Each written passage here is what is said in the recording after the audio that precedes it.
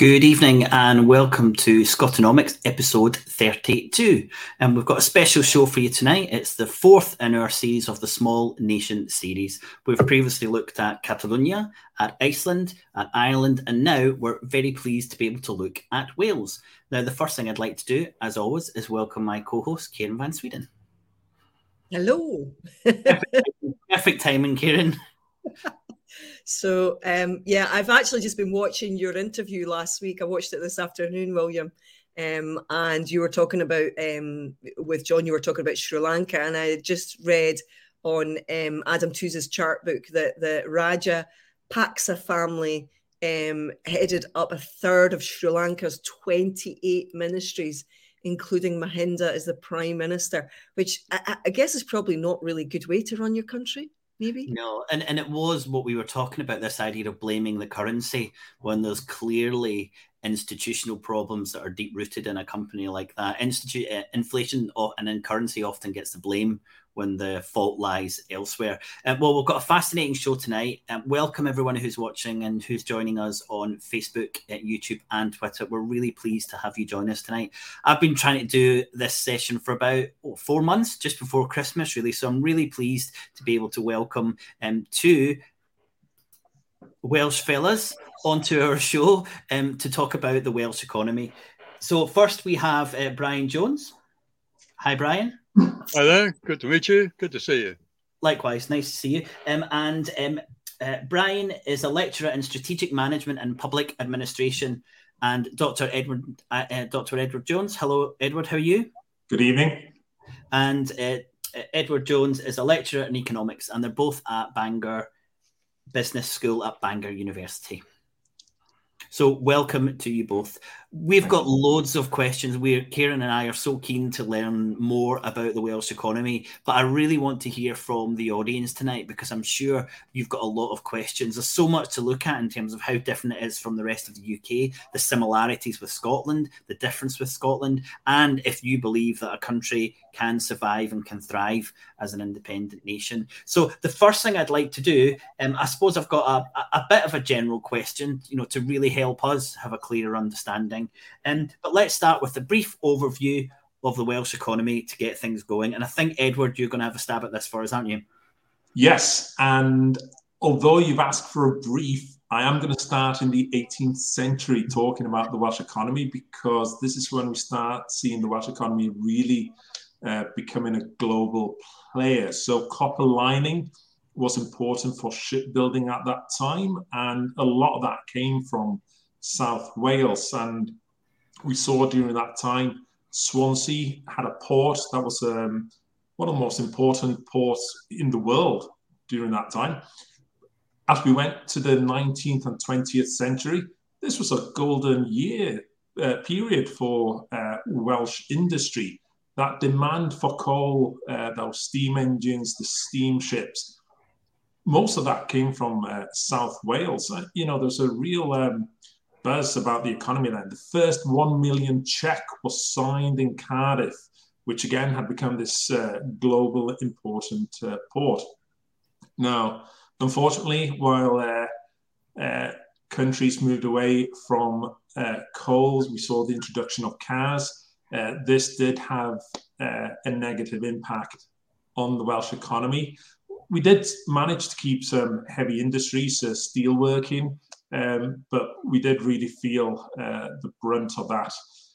We had the WDA established in the 1970s that tried to encourage foreign investments into Wales. That did have some success, but then as Eastern Europe started to open up, a lot of those companies and that investment went to Eastern Europe there. Since then, the performance of the Welsh economy, it has been lagging behind the UK average and other kind of comparable regions. We have issues with low levels of GDP, high levels of worklessness. That has an impact on health, of course. There are some good things going about the Welsh economy. We do have low level of unemployment, even though the people are in jobs, they're not high-paying jobs. And we have low levels of inequalities as well. So it's quite an uneven society. And what underpins the Welsh economy at the moment? And if you're looking ahead towards independence, where do you see that kind of economic stability or economic growth coming from? Well, one thing we've managed to do in Wales is keep on to our manufacturing base. So if we think about what's happening all across the world, during the pandemic and also now with the current conflict in Ukraine, we're going to see these supply chains coming back home. People don't want to be having these supply chains, long, complex supply chains. They want to bring those back home. So Wales is in a good position to take advantage of that. Still having that manufacturing culture, that manufacturing skills here. That means a lot of those supply chains can come back to Wales. What's interesting with Wales is that a lot of the policies that we're developing in the countries as well, they're economic policies, but we're doing a lot on sustainability, making an equal society. And so it's interesting with the economy in that we're trying to drive the economy forward, but also to make it a fair economy as well. So looking forward, it is an exciting time for the Welsh economy. So more of a well-being focus than you would see in the rest of the United Kingdom. And of course, growth isn't necessarily the thing that we should be chasing once we're independent companies or it is independent countries. It is this idea of a fairer and more just society that certainly is, at least on par with people who are chasing economic growth. Yeah, and the flagship policy for Wales is that Future Generations Act, where local governments and the government has to take into account the impact it would have on future generations in Wales and outside of Wales as well. So it's exciting to see we're trying to develop this economy, but we're going to be doing it in a fair way. So it comes back to what you're saying. It might not reach those high levels of GDP growth that we see in other countries, but it would be a fair economic growth as well. We'll quickly just do that GDP, Kieran, and then you can come in there. But yeah, there's a comment about GDP. Isn't it time we moved away from that metric? Absolutely. GDP is it's a strange statistic that doesn't always represent what people think. In that, you can have people a high GDP, but nothing extra happens in the economy, or some small group of people would benefit from that high GDP. What we need to be doing in Wales is working towards that everybody benefits from any economic growth that we have. So we have to move away from this GDP statistic. Actually, we need to be moving away from this idea of looking at one statistic. We need to be looking at a broad range of statistics when measuring that economic success. Absolutely. Yeah. Can I just give a plug to one of our programs? We had a couple of wonderful economics teachers on. I think it was episode 4. And they do their own little podcast called Economics in 10. And we specifically asked them about economic measurements. And they were kind enough to go through them with us and some of the things that they're teaching. So, yeah, it's, I think we all came to the conclusion that clearly if you're a politician, you want to be looking at a basket of measures. That seems to me the most logical thing. The other thing I wanted to ask you, Edward, as well is, so you're very positive about the creation of inequality and some really positive things going on in Wales. I'd like to know who's actioning that. Is that because you have such a good collaboration between Plaid and Labour? To be honest, I think a lot of this comes from the fact that we're a small nation. So everybody within the country is accessible to everybody else. We haven't got this higher tier of politician or policymakers that we can't reach. That accessibility is a key important part in that for me. Brian, I don't know if you want to jump in there as well. Well, I think I absolutely agree with that, with everything you said. I want to make one quick point about Wales and manufacturing. Every time you get on an Airbus aircraft anywhere in the world, you're flying on Welsh wings. And that is top of the food chain engineering, located in Wales. Yeah. So I wanted really to say something about you were talking about GDP just now, and you were talking about Wales and how Wales fits together. One of the landmark, really is a landmark piece of legislation, is the Wellbeing of Future Generations Act, which Ed referred to earlier. That does have a metric on prosperity, if you like, but there are 7 metrics here. It wants a resilient Wales, a Wales that can work together, and that resilience comes from working together. People know people in Wales.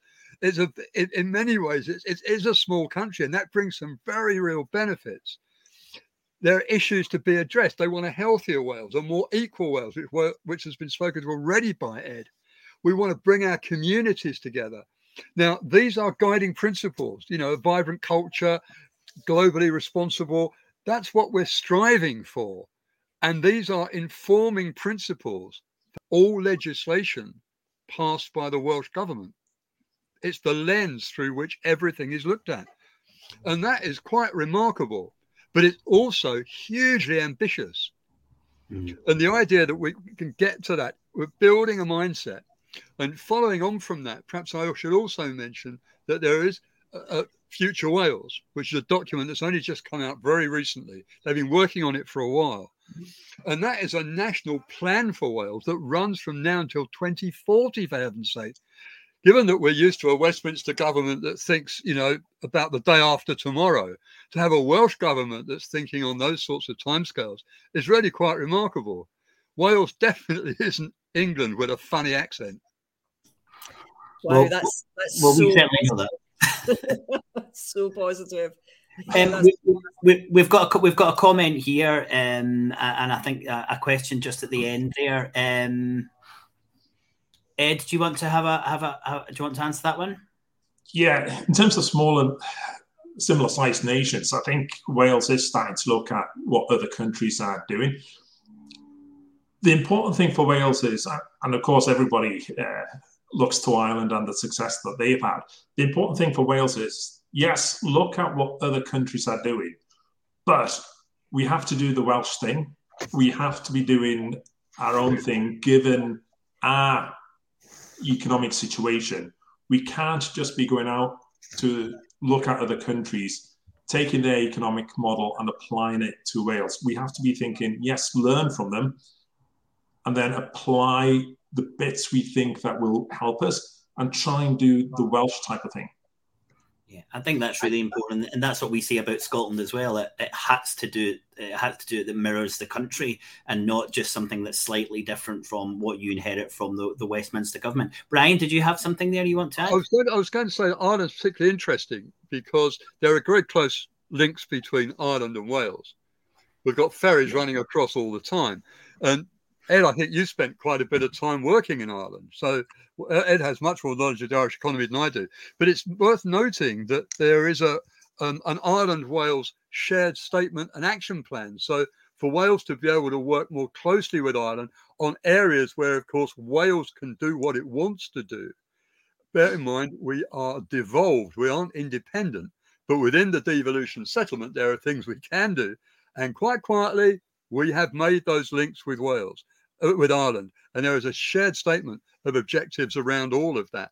We can learn from Ireland, but Ireland wants to work with us too. Is there any kind of shared agreement between Scotland and Wales? Not that I know of. Ed, have you seen anything? No. Well, if there isn't, there should be, William. Yes. Well, we all agree. Great. And please, there's been talk about the Celtic fringe. And certainly there's absolutely no reason why Wales shouldn't strengthen its links with Scotland. Great. And please do any more questions. I'll make sure we answer them. I've got one question while I've got you there, Brian. And it's really about the institutional readiness of Wales. And I know this is something that you've been looking at. So, what can, let's say, the Welsh civic society do right now to enhance the preparedness for Wales when it becomes independent? And what can the government do to make independence easier? Well, the Welsh government needs to just work within the devolution settlement and push the envelope as far as it can. Wales doesn't have. Let's start with where we are. The devolution settlements are statute law. They're statute law in England. They're statute law for Scotland. They can be changed by the Westminster government pretty well whenever it likes. If it has a majority, they can do it. There's no constitutional guarantee that underpins the devolution settlement so far. Wales has evolved in the 20 years of devolution. It's evolved considerably. And there is now, it was a Welsh Assembly government. We talk about that now, a Welsh government with a first minister. Was a first secretary when we first started. So we have a legislature and we have an executive built on the Westminster model, where the executive is drawn from the largest party or largest parties in the Welsh Assembly. But we don't have separate legal jurisdiction. We do not have our central bank. We don't have our own Home Office and Foreign Office. So we've got to use the formulation of a legislature, executive, and judiciary. We actually have a legislature. We have a well-functioning legislature and executive. Now they have 20 years of experience and they have matured considerably. Really good now. Hence things like Wellbeing of Future Generations Act, really imaginative legislation. But it's worth remembering that we are one legal jurisdiction with England. Yeah. We do not have a separate legal jurisdiction. So the judiciary is still effectively managed from the Home Office. Yeah. So what can civic society do to improve that situation? I mean, there must be things that we could be doing to kind of, to prepare. And, we can give you some examples of what's happening in Scotland, but surely we can't, you can't be just expecting the Welsh civil society to just wait until there's independence before we start looking at these institutions. Absolutely not. But some of the things that we are, and maybe in Scotland you've got more imaginative ways than we have. And certainly, I think politically, Scotland was ahead of us from the very beginning, from when Scotland was devolved as well. Scotland already had a constitutional convention to think about how it was going to do those things. Wales really didn't get its act together that quickly. So in terms of how civic society is planning for that, we're still, I think, at an embryo stage. We're really not as developed as that. And I have to say, below the level of Welsh government, governance in Wales is quite a mess. We've got 22 local authorities that are smaller than the old French département. Absolutely ridiculous. It doesn't work well. We've spent years trying to link those things up to get them to work better, and it needs really a root and branch overhaul below the level of the Welsh government. I personally would like to see us go back to something very similar to what we had before the 22 local authorities, which were 7 much larger authorities. You could get all the chief executives in one room, and exactly the conversation we're having now, they would be having together. And that's how you build that strength. But divide and rule by a Tory government under, I think it was Major, got us 22 local authorities all squabbling, frankly, and not be able to think strategically and collectively. You see, that's really interesting. I mean, I would say the opposite is what we would like to see in Scotland. We have local authorities that are covering huge areas, and the people that are working in them are expected to travel hundreds of miles. They're not functioning. They're too big. So, personally, I want to see more subsidiarity, not just Scottish independence, but further down, we used to have town councils in the 1970s, but Thatcher got rid of that. My concern is, for example, in Dice, where I live in North Aberdeen, we have 4,500 people to a councillor, and in Leith in Edinburgh, where I lived, it would be 8,500. And in Norway, you've got 700 people to a councillor. I think people having someone to stand up for them and be an advocate for them, that's an important thing for your democracy to be stronger as well. I question that, I have to say, because surely it can't be that hard to get 22 group leaders to work together. Why is that a problem? Yes, it is. Right? Yes, it is. Are they mostly men? What we had before was better. What we had before was 7 large counties, and we had local authorities below that at district council level. So what you're talking about in terms of the stuff right close to the people, that could be dealt with.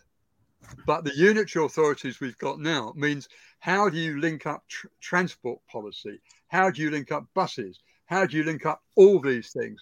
And they've been trying, because there aren't the economies of scale to think about things at that level. Now, I would be absolutely against having just massive top tier and nothing there. But we're only 3.5 million people, for heaven's sake. You'd think, wouldn't you, that we're 22 local authorities for that? Well, to bring those two very diametric views there, I think what we can definitely agree on is that when we have independence, it's not any kind of panacea. Independence is the opportunity to start to fix stuff, and it may be smaller councils or bigger councils. But let's get to independence and allow us to make those decisions. I've got a really good question from Charles. I don't know which one of you want to have a stab at that. Let me know. I think the answer to that is not very strongly. What do you think, Ed? Yeah, I think there needs to be greater discussion in Wales about independence, and just that honest discussion about the situation we're in, what we could do in the future, and where we want to go. That's the type of discussion I'm not really seeing in the mainstream media at the moment. The other problem we have in Wales, there's a lot of the UK news that dominates Welsh mainstream media as well. We need to get more accustomed to just having Welsh-only news, of course, understanding what's going on outside, but those internal discussions are just not happening. I take it media isn't devolved. Control of the media isn't devolved in Wales. No.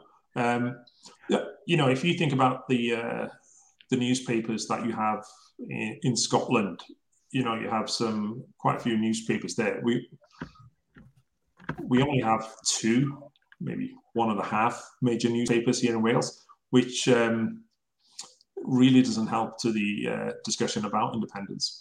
Yeah, I think living in Catalonia, one of the reasons that the independence movement here is so strong is because the Catalonia regulates the media. So the media here is much more balanced and is reflective of society. And when we're in Scotland, we're not wanting an independence-led media. We just want a media that's reflective of society. And I was pretty sure, when we were speaking about Wales there, that you were going to be similar, because the media that you see comes from a foreign country, which is London-based or north of England-based to probably a lesser extent. So I do think it's an absolute huge issue. Brian, do you want to finish on that one? Well, I was going to say something about Wales does have some independence of media. There's the Western Mail, of course, based in Cardiff, which is a major newspaper down in Cardiff area. To pick up your point about elsewhere, in North Wales, it will be the Liverpool Daily Post, which has a Welsh edition. But we do, of course, like you have, Alba, in Scotland, we have S4C. So we've got a Welsh medium channel, and you do have ITV Wales, and you do have BBC Wales, which do have slightly different programming. But there's a difference between that and a great degree of discussion going on, talking about what a devolved Wales should look like, let alone what an independent Wales should look like. This doesn't seem to hit the papers at all. And so there's a great degree of lack of understanding of the institutional questions which you've just been asking. Having taught public administration for years, I have students coming from Germany or from Italy, Erasmus students, who know more about how Britain's constitutional arrangements work than our own students do. And you could say the same for our Welsh students as well. This stuff is not taught in schools. And so they come to this debate without the tools to actually grapple with it. That's really interesting. Kieran, you've got a couple of questions, I think, on institutions. Yeah, no, I wanted to go back to media first, though. I would say that, I was at a Yes meeting several years ago when the idea of having independent radio came up, and then independent radio came up because some people were prepared to put the work in, and that happens now in Independence Lives. Obviously, this is part of what we're doing just now. And I mean, for example, this program that we're doing on economics, you can't find something like this on mainstream media. There's a paucity of really intellectually stimulating programming, I would say. And, you know, I think the Scots people and the Welsh people are ready to listen to people who sound like them, talk about complex ideas, because that's really important. I mean, I listen regularly to Radio Scotland every morning. In fact, I like to listen to it because you get a range of voices. And I'm very much in a progressive, independence, liberal bubble. And I need to be out of that and listen to people that maybe don't have the same views as me and where they come from. But regularly in Radio Scotland, I hear the same thing over and over again, which is a Scottish interviewer interviewing an English expert. This is pretty much every day this happens.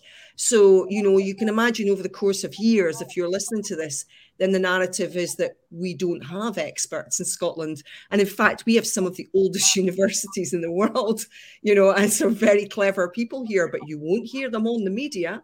You won't hear them on the mainstream media. So we've had to make our own media. We just have to. Yeah, and we've got a couple of comments here which I'd like to bring on screen. Since got an answer to our question, but yeah, it is. That's nice of you to say that. Thanks very much. But it's so important, you know, that we have these discussions and we raise these issues, not just in Wales, but also I think between Wales and Scotland as these kind of two nations on the outside of this huge nation in the middle. I'll see if there's another comment here. I don't know. You guys can see if you agree with that. Yeah.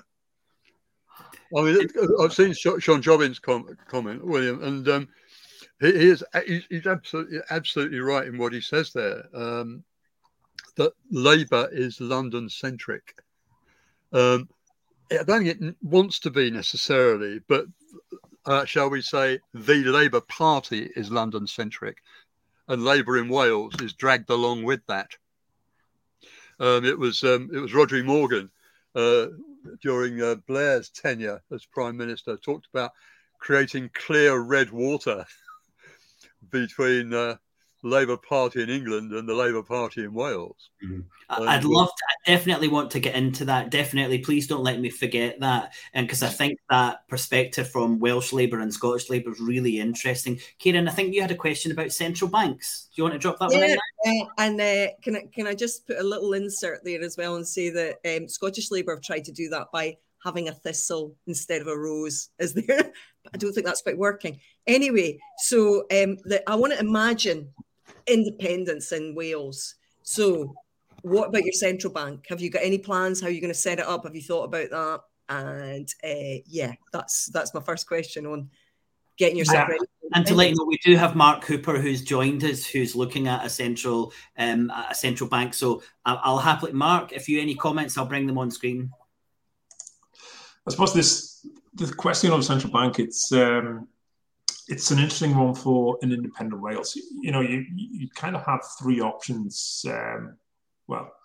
Two options. One, do you continue to have the Bank of England as the central bank, in that it would be possible to continue to use sterling, or do you go about establishing your own central bank? My preference would be to establish our own central bank, because that becomes a very important tool in your economic planning then.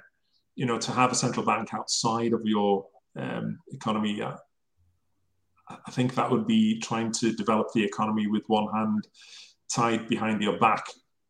I think what's going to be absolutely critical for Wales, we'll call it government finance, an independent Wales government finance, is that it's not viewed as a business balance sheet with assets and liabilities and, you know, trying to balance that book.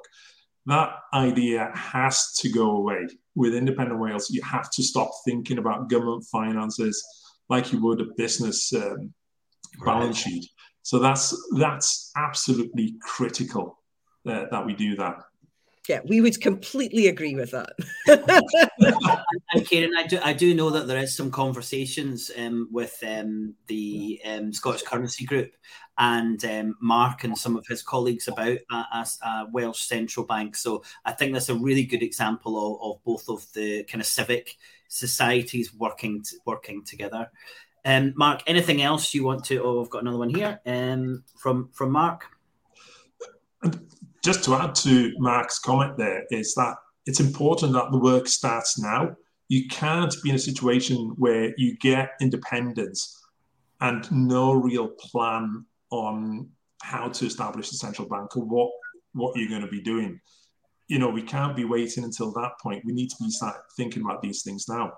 Yeah, and that's certainly, Kieran, would you agree? That's certainly, it's been something that's been planned for a couple of years, and I agree. I think it's absolutely crucial that it's one of the first institutions that's ready to go. Yeah, I mean, I'm going to go to Mark's comment there, the concept of MMT. I really want to correct that. It's not a concept, it's a lens. You know, you're looking through the lens of modern monetary theory, which is, you know, mainly, I would describe it as, we don't have the gold standard anymore, you know, so, you know, money's not backed by gold, and, you know, governments are not in debt in their own currencies. That's a nonsense. When they spend out, that's the money supply, and then they tax back, and they have the power to do that. And that's all they're saying. And if you increase the money supply in certain areas, you might end up with inflation. But, you know, full employment is possible in an independent country. And that's what the MMT economists are saying. That's the policy that goes with that, because full employment can act, a job guarantee can act as a price stabilizer.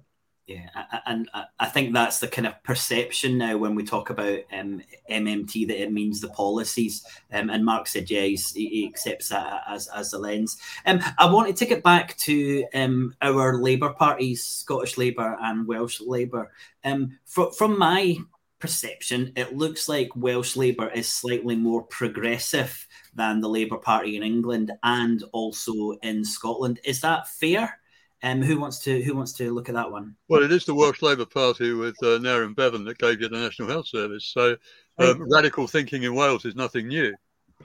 Although we did have a National Health Service in the Highlands before that as well. Not a well-known fact, actually, but it's true. Thanks, Kieran. I think what I'm trying to say is there's a radical tradition in Wales, and the Welsh Labour has some of that in its DNA. Certainly, Rhodri Morgan was very keen, as I said earlier, on clear red water between Westminster and Cardiff. In other words, within limits, we're going to go our own way. We're still going to be Labour, but we're going to be Welsh Labour. And Welsh Labour is, again, not for Welsh Labour, read England. And that's been very successful. And we've been very fortunate, I think. We've seen during the pandemic really has changed a great deal, because it's given Mark Drakeford a great deal more profile. It's given Welsh Government a great deal more profile, and Welsh Government is being led by Labour. So there is a kind of different feeling about it. The issue that, of course, has been raised is that, is Welsh Labour unitarist? And I think there's a question really about, would it be possible for Welsh Labour to back Welsh independence? That seems to me to be a critical question. But that was my next question, so we can't leave that as a rhetorical one. What's your thoughts, Brian? Could Welsh Labour ever support Welsh independence? Funnily enough, I think it possibly could. Under the pressures of seeing basically Tory England bossing not Tory Wales around and continuing to do so, and using the levers that it's acquired through Brexit to do so. The repatriation of powers, the idea of creating the UK single market with a set of regulations that are designed in Westminster and not discussed at any level with either Scotland, Ireland, Northern Ireland or Wales. You'll just be imposed on us. The levelling up please don't even start on that. And whatever happened to the money that we got from the EU that, of course, they were going to replace, and of course they're not. I mean, we're looking at a situation where Wales may find itself in a situation where either it goes alone or it keeps finding itself always trying to get out from under. And I'm fairly confident that there are many independents, fellow travellers in the Labour Party. I'm sure of that. Yeah. Ed, what's your thoughts? Same question? To be honest, I'd agree with Brian on this. We have seen a shift with the Labour Party here in Wales, and I wouldn't be surprised if in a few years, maybe, they would be supporting an independent Wales. Yeah, I should say that Professor John Curtis, who's a regular commentator here in Scotland, he has the statistic that it's around about almost 40% of Scottish Labour people support independence. So I would be surprised that it wouldn't be the same in Wales. I want to ask you something else, though. You've touched on the EU there in your last answer, and you're obviously very close geographically to Ireland. Southern Ireland, the Republic, is in the EU. Do you think that if you became independent, the Welsh public would want to go back into the EU?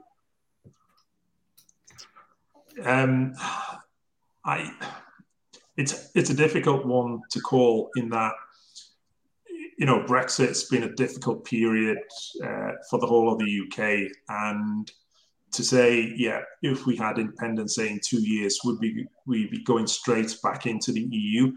I don't think that's going to happen. I think it's going to be slowly building up to go back in.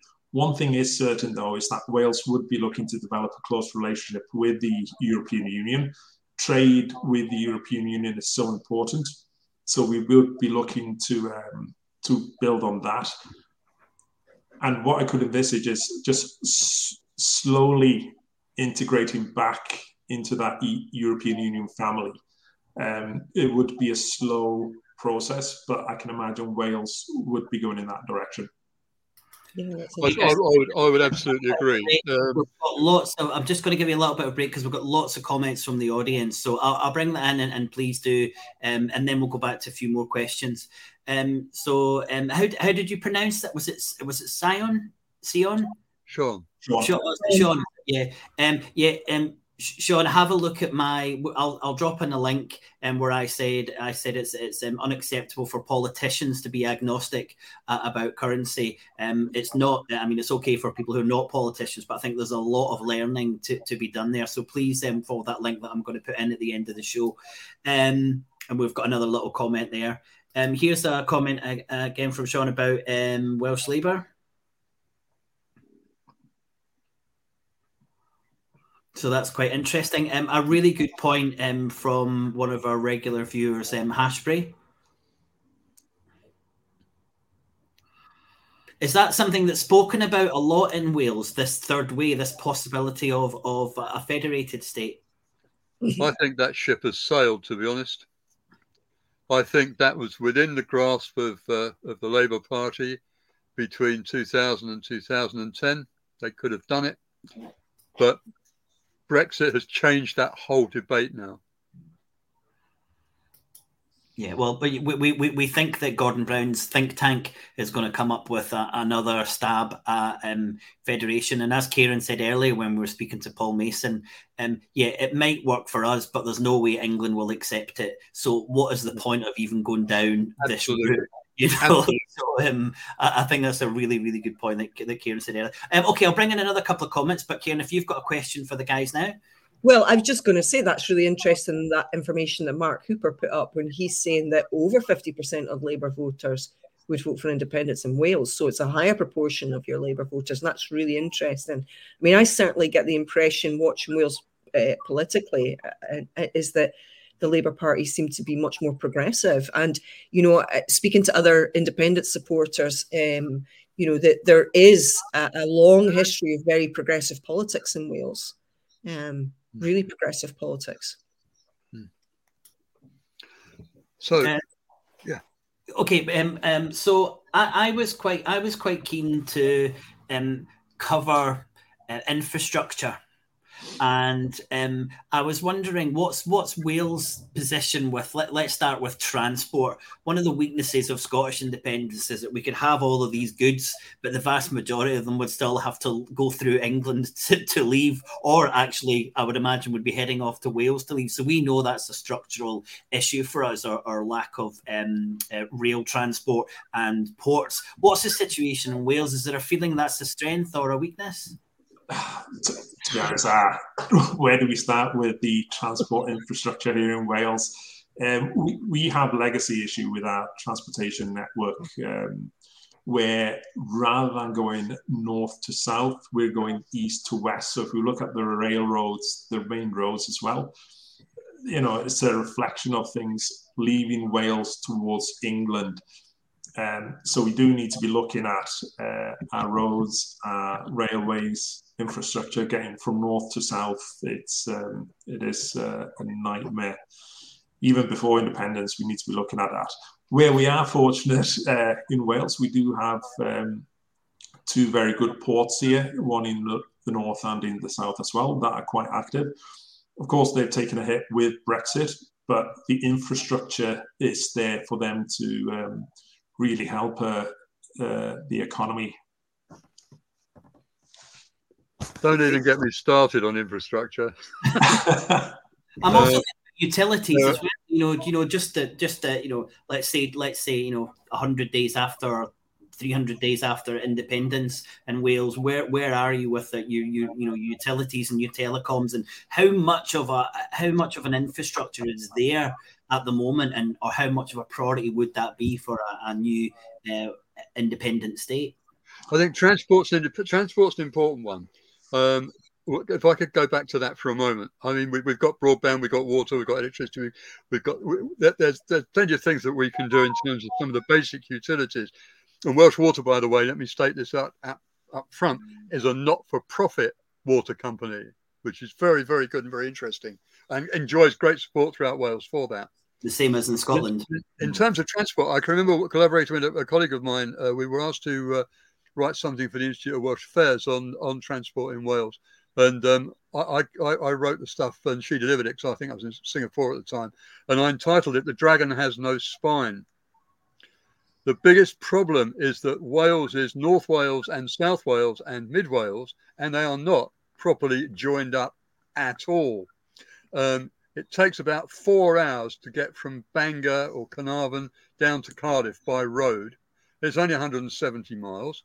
It's a beautiful, beautiful drive.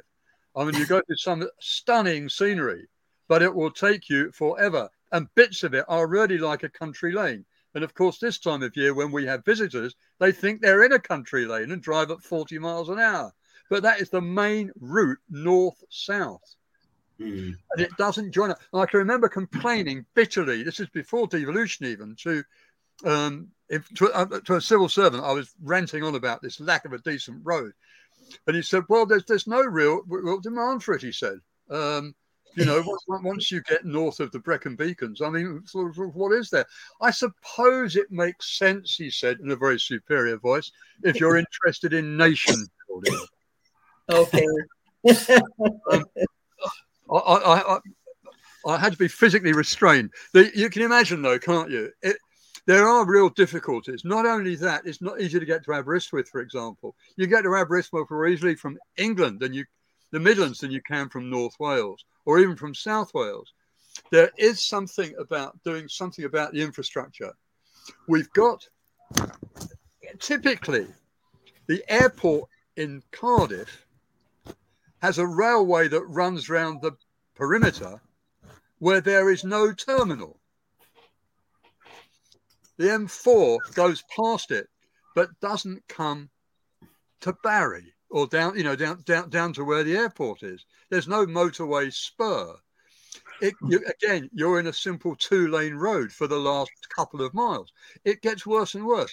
There needs to be. I've got you on your pet topic, Brian. Okay. The issue about it is that Wales needs a proper, well thought out integrated transport policy that sits with an independent country. Yeah. We have got an airport marked on the map in North Wales. The only problem is it's owned by the RAF, and the only flights that go in and out of there is a daily flight from Cardiff with a 19-seater, which has to be propped up. All right. Okay, right, brilliant. Brian, as I said, we've got you on your pet subject there. When we interviewed David McWilliams, who's a Irish economist, he said that a lot of this conversation about a new country and the economic foundation is almost kind of superfluous, in the sense that when you become independent, there is this huge kind of explosion of ingenuity and creativity and culture. And that's something that we don't discuss enough. We are talking about, GDP and infrastructure and all these things that are important. But I wonder, as two people who are working with young university students all the time, what do you think would be, or would there be a kind of cultural renaissance in an independent Wales? Ed, do you want to go with that one first? Well, sorry, just picking up on the point there. Not about transport. No, not transport. that innovation that would come from an independent country, and I think this is where Wales really has a hidden trick up its sleeve. If we think about what drives economic growth, it's that innovation, the entrepreneurs, those people that look at the world and say, I want to make a difference, I want to change something, I want to take this idea from my mind and build something, create something new. There's no difference between that mindset and an artist. An artist is going to has this idea, this concept in their mind, and they want to put that stamp on the world, make a difference there. The poets, the story writers, it's the same idea, it's the same process, isn't it, as an entrepreneur, as an innovator. And Wales is full of artists. We've got a ridiculous source of artists, poets, storytellers here in Wales. What we need to find out in an independent Wales is, how do we change that creativity into commerce, rather than writing poetry, rather than writing stories, writing new songs? How do we channel that creativity into creating new businesses, creating those startups? And this really could be Wales's trick up its sleeve.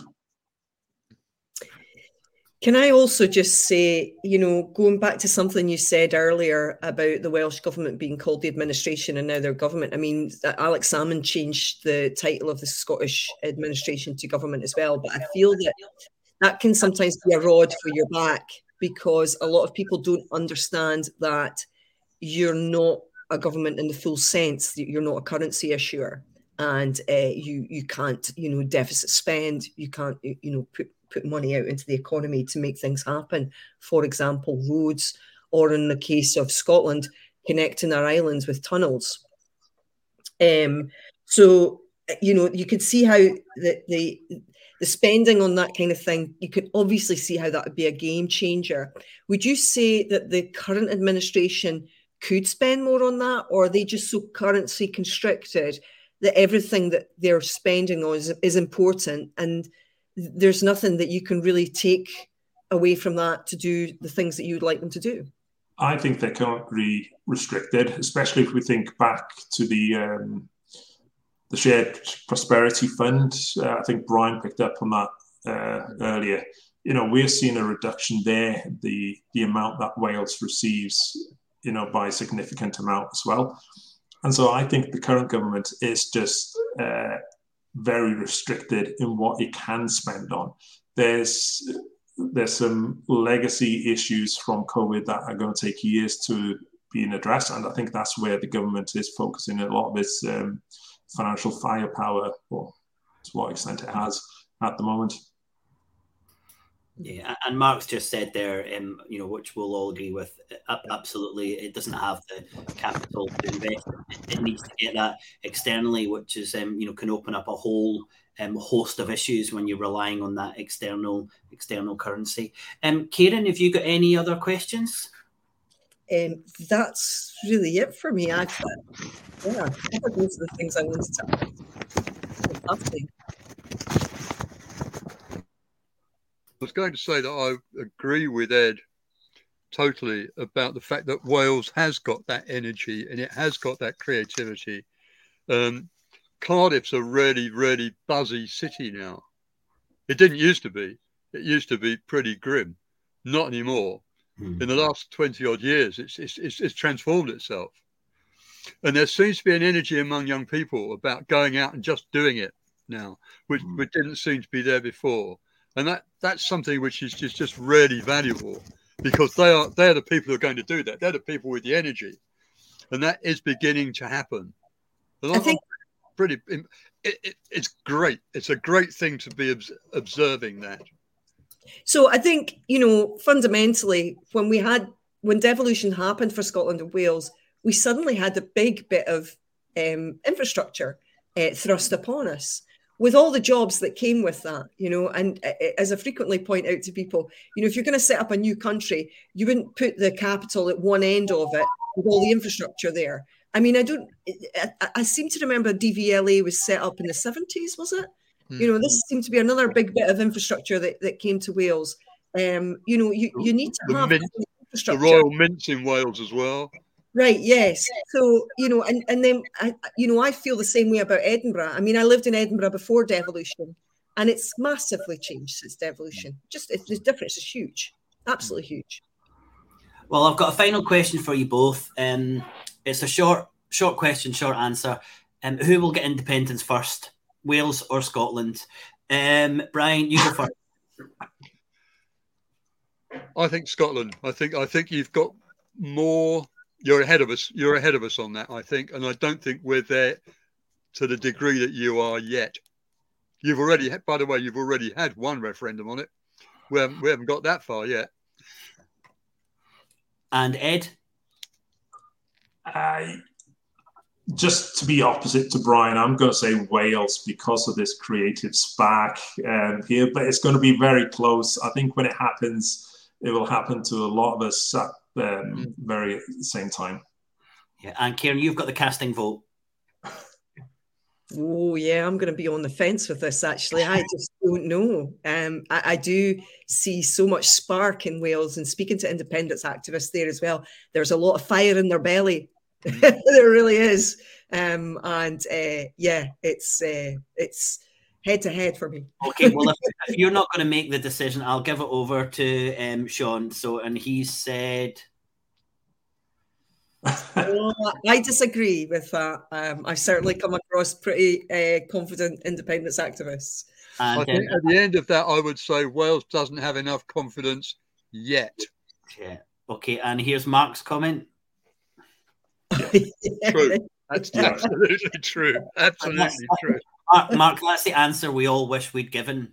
To be honest, just on that though, that's a big risk for Scotland and Wales in that, we could be building up towards independence, but it could very be thrust upon us without